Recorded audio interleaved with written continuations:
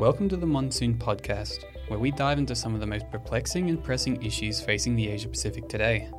The Monsoon Project is the platform for student voices across the Asia-Pacific. We're based at the Crawford School at the Australian National University, but we welcome any student with an interest in Asia-Pacific affairs. If you want to write for us, just head over to themonsoonproject.org for more information. On today's episode, we're examining the issue of Korean reunification from the point of view of everyday South Koreans. This year has seen an unprecedented amount of diplomatic goodwill between North Korean President Kim Jong-un and South Korean President Moon Jae-in. This cooperation has come to represent how both nations are coming together politically and socially, and is creating speculation that the two nations are on the road to reunification. However, despite the political significance of these milestones for the peninsula, the South's long-desired goal of reunification is underpinned by an increasing concern from regular South Koreans, who see this as undesirable for a multitude of reasons.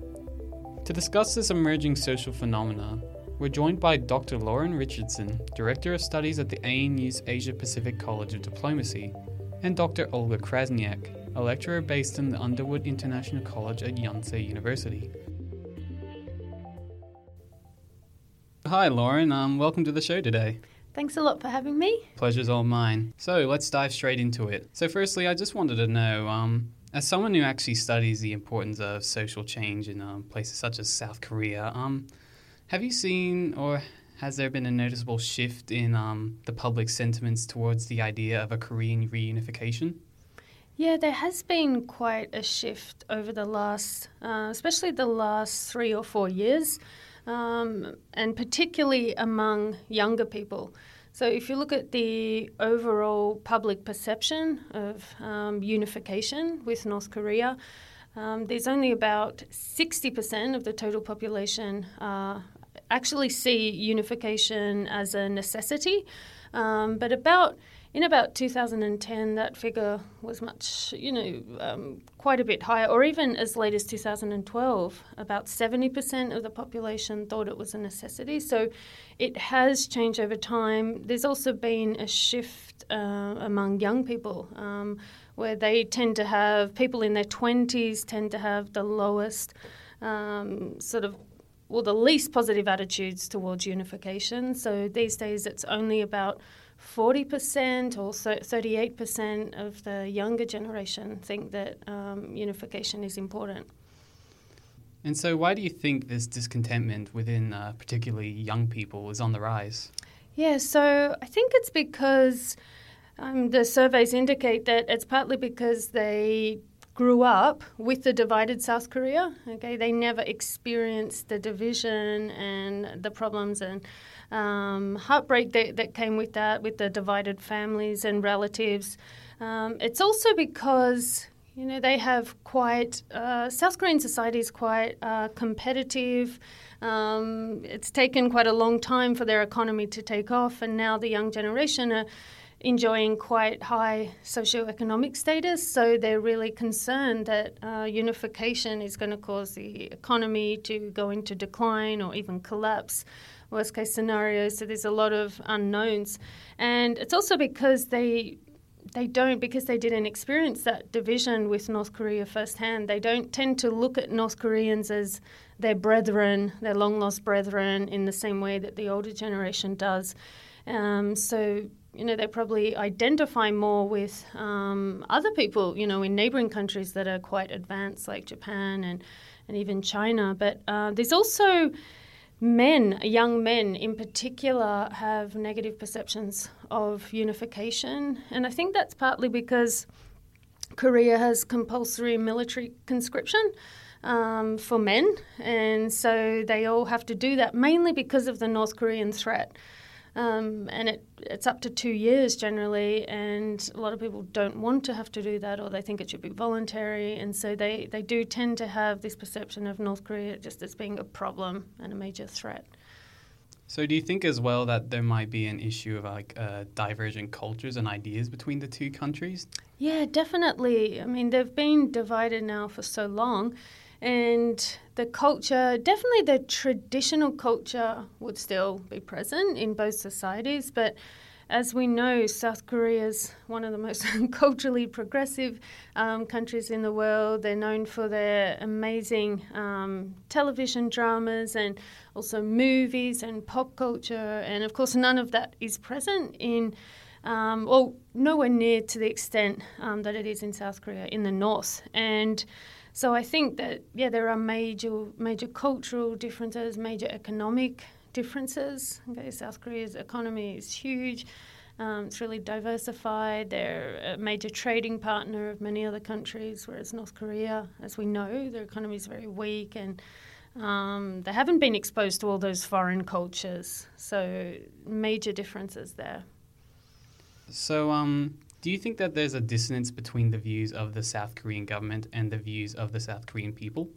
Yeah, I think the current South Korean government, the Moon administration, is, I think, a lot more pro-unification than most. And we saw this come through, this divergence, when Moon did accept North Korea's proposal to have a joint hockey team in the Winter Olympics and to march under a joint flag. And a lot of South Koreans criticised this, saying that, Moon is just catering to North Korea and shouldn't be rewarding Kim for his terrible human rights record and nuclear program. And so Moon was criticised a lot, and I think that's when that divergence came.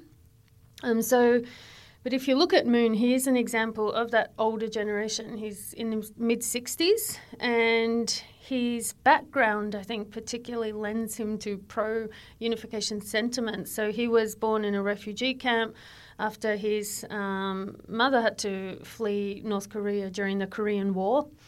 So he was really born of that in that inter-Korea conflict situation. And a lot of the members of his presidential cabinet and his ruling party, they're also in their 50s, and they went to college at a time when they basically were at college in the 1980s, and that was a time when there was massive protests, pro-democracy protests. Also, they were very pro-unification. So when North Korea held its own sort of little version of the Olympics, these activists they'd sent their own unification envoy to Pyongyang. Even though the Americans didn't want them to do that, there was quite a strong anti-Americanism movement going on at the same time that they were all involved with. So I think that it kind of explains partly why his government is so willing to pursue, unification, or at least cooperation with North Korea, perhaps just laying the foundation for unification. Of course. And so why do you think that the South Korean government is trying to uphold this narrative just solely for this foundation, or could it be for an actual, want to return to a reunified Korea?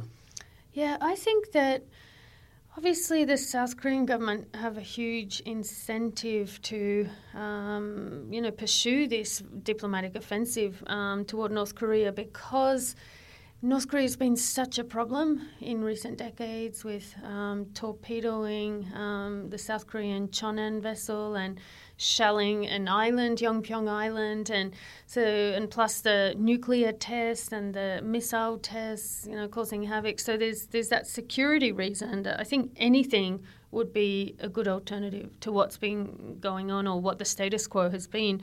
And I think another major reason is that Moon would like to perhaps really just improve ties between the two Koreas, and you can see that with his current bid to accept Kim's proposal of building a joint railroad and also joint roads that would connect the two Koreas. And so I think that this could actually, long-term, be the only way to achieve unification, because it would allow North Korea's economy to grow stronger, and therefore it won't seem so catastrophic, I think, to South Koreans, the idea of unification and what that will do to the economy. So I think it would actually, I don't see unification happening anywhere in the near future, but I think what Moon wants to achieve is an end to the Korean War, an official end, a peace treaty, and to definitely lay the foundation for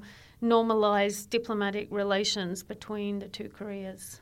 And so, just wanting to know, do you think it's more important that the government, the South Korean government, takes the views of the South Korean people into account when compared to, the views of their military advisors or economic advisors or political advisors? I think that Moon has shown that on the North Korean diplomatic issue, that he's actually, in general, I would say, his North Korea policy is not being swayed so much by public opinion. And interestingly, normally that would lead to perhaps a decline in political support, but actually his support rating or his approval rating has been pretty consistently high. And I don't think that's because the public support his diplomatic overtures. I think it's more because they think it's amazing that he's sort of solving the North Korean crisis, so just reducing the threat perception and that nuclear crisis that was escalating out of control in 2017 and fueled by Trump, and I think that was really worrying. So I think that South Koreans do have an appreciation for what he's doing, even if they may not agree with specific policies and decisions he's made. He's still very popular. And I have to say that I think he really knows what he's doing more than any other leader in the region who's dealing with North Korea. And there are a lot of countries having summits. We hear Russia's next. There's been a couple with China, with the US. And I think that in recent weeks, he's called for an easing of the sanctions to allow him to go ahead with these investment projects in North Korea. And I think his idea is, a lot of people are criticizing him, saying we need the sanctions there until North Korea totally denuclearizes. But his view is, and I share this view, that there's no way North Korea is going to ever denuclearize when all of those structures that built up in the Cold War to make North Korea feel insecure are still there. So I think he's taking the approach of we need to change those structural factors that force North Korea, to really nuclearize in the first place. And so one of those is to help, support it economically, also to give it maybe some sort of security assurances and to improve diplomatic negotiation relations with North Korea. So he has a very different view than I think many other leaders in the world. Yeah. Of course, and if it's actually making the people feel secure, then of course it only makes sense that they'll actually continue to support him. Right. So if hypothetically North and South Korea suddenly decided that they'd want to reunify, what do you think the greatest challenge to this process will be? I think the greatest challenge would be for the two governments on either side, which are very different, to decide, who's going to govern. So, of course, it's pretty much unthinkable that the two Koreas would unify under the Kim government. That's absolutely unthinkable. And it's unthinkable because, of course, South Koreans, having been a democratic country and also being one of the most contentious societies in the world, they're very much known for protesting and really changing regimes and governments. They've achieved a lot through protests, and so there's no way they would have a leader who has a shocking human rights record and doesn't subscribe to democracy. So it's hard to know how it would happen, and there'd also be the challenge with that would be also deciding what would happen with the US troops. There's thousands of US troops in South Korea. Would the US still have a presence on the Korean Peninsula? So I think, sorting out those two issues would be the biggest challenge. And so just to wrap things up, do you think reunification could happen? Yeah, I think anyone who has studied Korean history, definitely would have to have the desire, as I do, that it will happen, and also to have hope. And I think the main reason is that it wasn't the Koreans who decided to divide their country. It was divided by outside powers, And of course, it led to conflict between Koreans in the north and south, but still it was never their design. And also, if you look at the history of the Korean Peninsula, it's always been sort of a trampling ground for all the great powers, and it's always been contested, whereas the two Koreas have never been expansionist, trying to take over other territories. So I think, it's really important, I think, that they overcome that really, devastating history, and that they can unify and, find that they do have a lot in common. And I think it is possible, and I do think it will happen, especially now with all the improvements that have happened. I think the challenge will be to keep all the foundations that Moon and Kim are currently putting in place, to keep that going across successive governments, because in South Korea you can't be re-elected. Okay, it's not like Japan or the US. So in the past we've seen that conservative presidents have taken a much more hardline approach to North Korea. So I would really hope that the next government will be one that continues Moon's work, and therefore in the distant future, I think there could be a unification, but I don't think we'll see it in the near future. Yeah, I really hope there could be one too. Thank you so much for coming on the show today. Thanks a lot for having me. Lauren's view was extremely eye-opening for me, as I never realised how complicated the debate was. As such, I decided that to truly gauge the multitude of perspectives and interpretations on the issue, it would be great to hear from Dr. Krasniak, a renowned expert and someone who has lived in the country for more than a decade.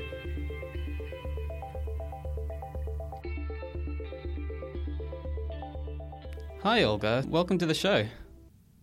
Pleasure to be here. Alrighty, so let's dive straight into it. So firstly, I just wanted to know, as someone who's actually lived in South Korea, have you seen a shift in the public sentiment towards the idea of Korean reunification?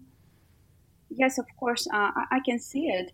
I should note, even just living here, but being a foreigner, I cannot say I'm integrated into Korean society precisely.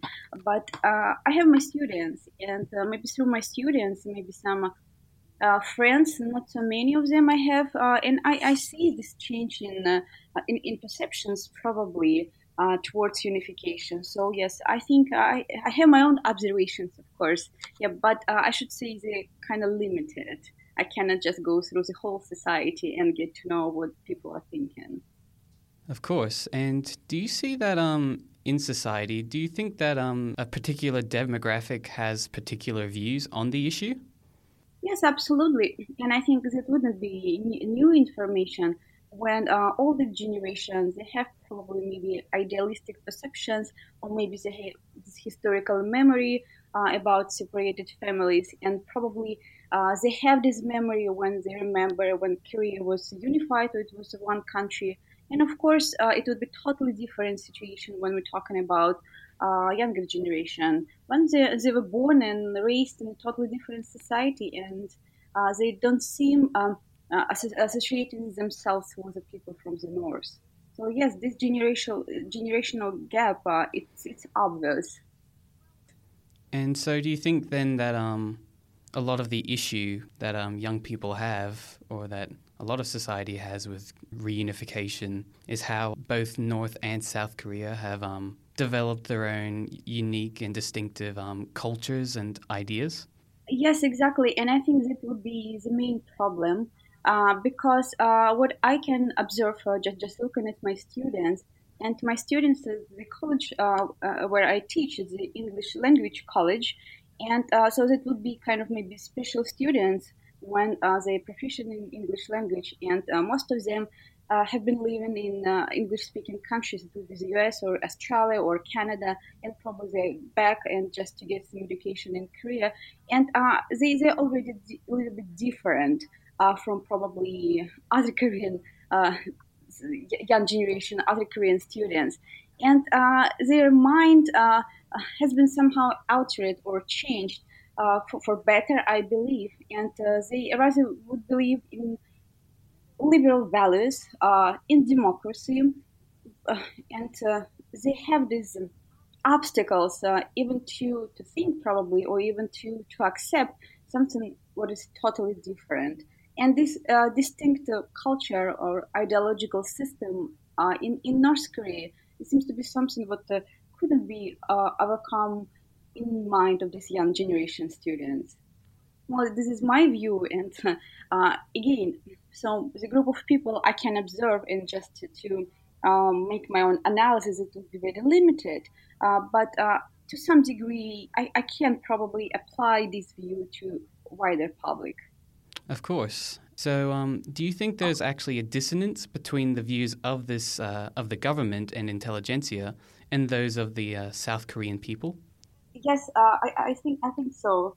I think it's a very good question because something what we can observe on an official level and contradicts with something what we see on the level of people, ordinary people, and all these official proclamations, something. Well, I would say it's just politics, and I understand Moon Jae-in, South Korean president, because for him, and it's his main job to make South Korea safe, and it's kind of security reasons. And I would not take this too seriously about his conversation or about reunification. Well, because I see what he tries to achieve, which is absolutely important. It's about to avoid any war, any conflict, any preemptive strikes, and it's understandable. But again, I would say it's mostly political rhetoric because when people talking about reunification, they normally think, okay, so that's okay, it's not that bad idea, but it's better will be accomplished in 100 of years, or maybe 200 of years. So they cannot say, South Koreans, they cannot say, we don't need reunification, we're not going to do this. They say, okay, we just need to postpone it, we will see. But now we just need to reduce some tensions. We need to make a situation secure and safe and stable. Well, and this conversation of what we can see from Moon Jae-in and all these summits on the highest level, well, they have a different aim. Well, it's not about reunification. It's about to avoid any conflict, any war. So, why do you think that the South Korean government tries to uphold this pro-reunification narrative? Do you think it could be for political legitimacy above everything else? I think it's diplomacy. I think it's in diplomatic purposes, as I already have said, or just to reduce any possibility of conflict. And it's about to. I've read an interesting an article in a piece when Moon Jae-in was compared with a taxi driver when he got a car and he's on the driver's seat and he needs just to bring together Kim Jong-un and Donald Trump and just to make a conversation possible. But in which way they're going, in which way he's driving, he has no idea. But the idea is just is diplomacy. It's reduce any tensions and just to do anything what would be possible to just to keep on going, or maybe just to keep this status quo on this year, not last year when all these missiles and nukes were tested. But well, this is my explanation. Of course, I can be wrong, but nonetheless, well, all this conversation on reunification on official level, I would not take. It's not seriously. No, it's of course somehow seriously, but it mostly has some diplomatic purposes. I just wanted to know. So, do you think that it's more important for the government to act based on the views of the public and see these as the most significant views to take into account when compared to other political, military, or economic views? Yes, of course, but again, it's always in politics, in high politics, and in geopolitics. Uh, the ideas or opinion, like a public opinion, not all the time is considered for better or worse. Of course, it's hard to justify this issue, but what I can see, what I can understand, North Korean politicians, so they aim is the first place to make South Korea or the whole Korean peninsula safe. and maybe they don't consider on a high degree opinion, public opinion, and what real people think about this. But of course, they acknowledge the situation. But they aim something bigger, and something bigger. It's about safety and security. It's the main issue, and it's not about reunification, except this political rhetoric about it. Of course. And so just to wrap things up, if hypothetically the North and South suddenly decided that they would want to reunify, what do you think will be the prime challenges that this reunification process faces? Well, that would be this cultural and ideological gap, and gap in worldview, and something that would be very hard probably to overcome in both sides. And again, just reading some materials of a reunification view from the north, from the side of North Korea, it doesn't seem people want to have this reunification because they probably, if probably they don't feel themselves somehow, if not inferior, but less developed comparison to South Korea. But definitely, they have different aims to develop their own country. I mean, North Korea, and it's not about to give an opportunity or to provide this the lead in the unification to South Koreans. So it's I would say on the level of people, on the level of two societies, rather would be a lot of controversies. I would say, if I may, I would give you maybe a couple of examples how on a personal level, not my personal level, but the level of regular people in South Korea, how they view some North Koreans who managed to escape from their country. Well, actually, they look at them as traitors, somebody who betrayed their families for some reasons. And of course, any story has its own story and cannot be maybe justified in a certain way, and people cannot be definitely blamed. But at the same time, on the level of this interpersonal communications, interpersonal encounters, it doesn't seem to me that would be the people from North Korea too welcome here in South Korea. For example, South Korean government provides with some aid, with some help to escapers from North Korea, and it's actually not something what South Korean people like because they need to pay for everything. They don't have any social programs comparison to something what the government can give or can provide to North Koreans, and it's not something what makes people happy. So even on these personal interpersonal encounters, it doesn't seem to me people from North Korea somehow just doing well or go along with people in North Korea. Okay. So then, based on this evaluation, do you think that reunification could happen? Of course, it can happen. It can happen as I'll repeat it again. The main maybe view on reunification. It's okay. What South Koreans can say. It's okay. It can happen. Maybe in a few decades, 100 of years, or maybe later, sometime. So they just postpone this. They don't neglect this idea. Of course, it would be strange to say, well, reunification is not going to happen. But it's about just to postpone for the next generations. It would be the most maybe. Not pessimistic, but more cynical view. But it's something what I can observe here. And I talk to my students. Well, students in the early 20s, already well educated and already the students who have open-minded perspective.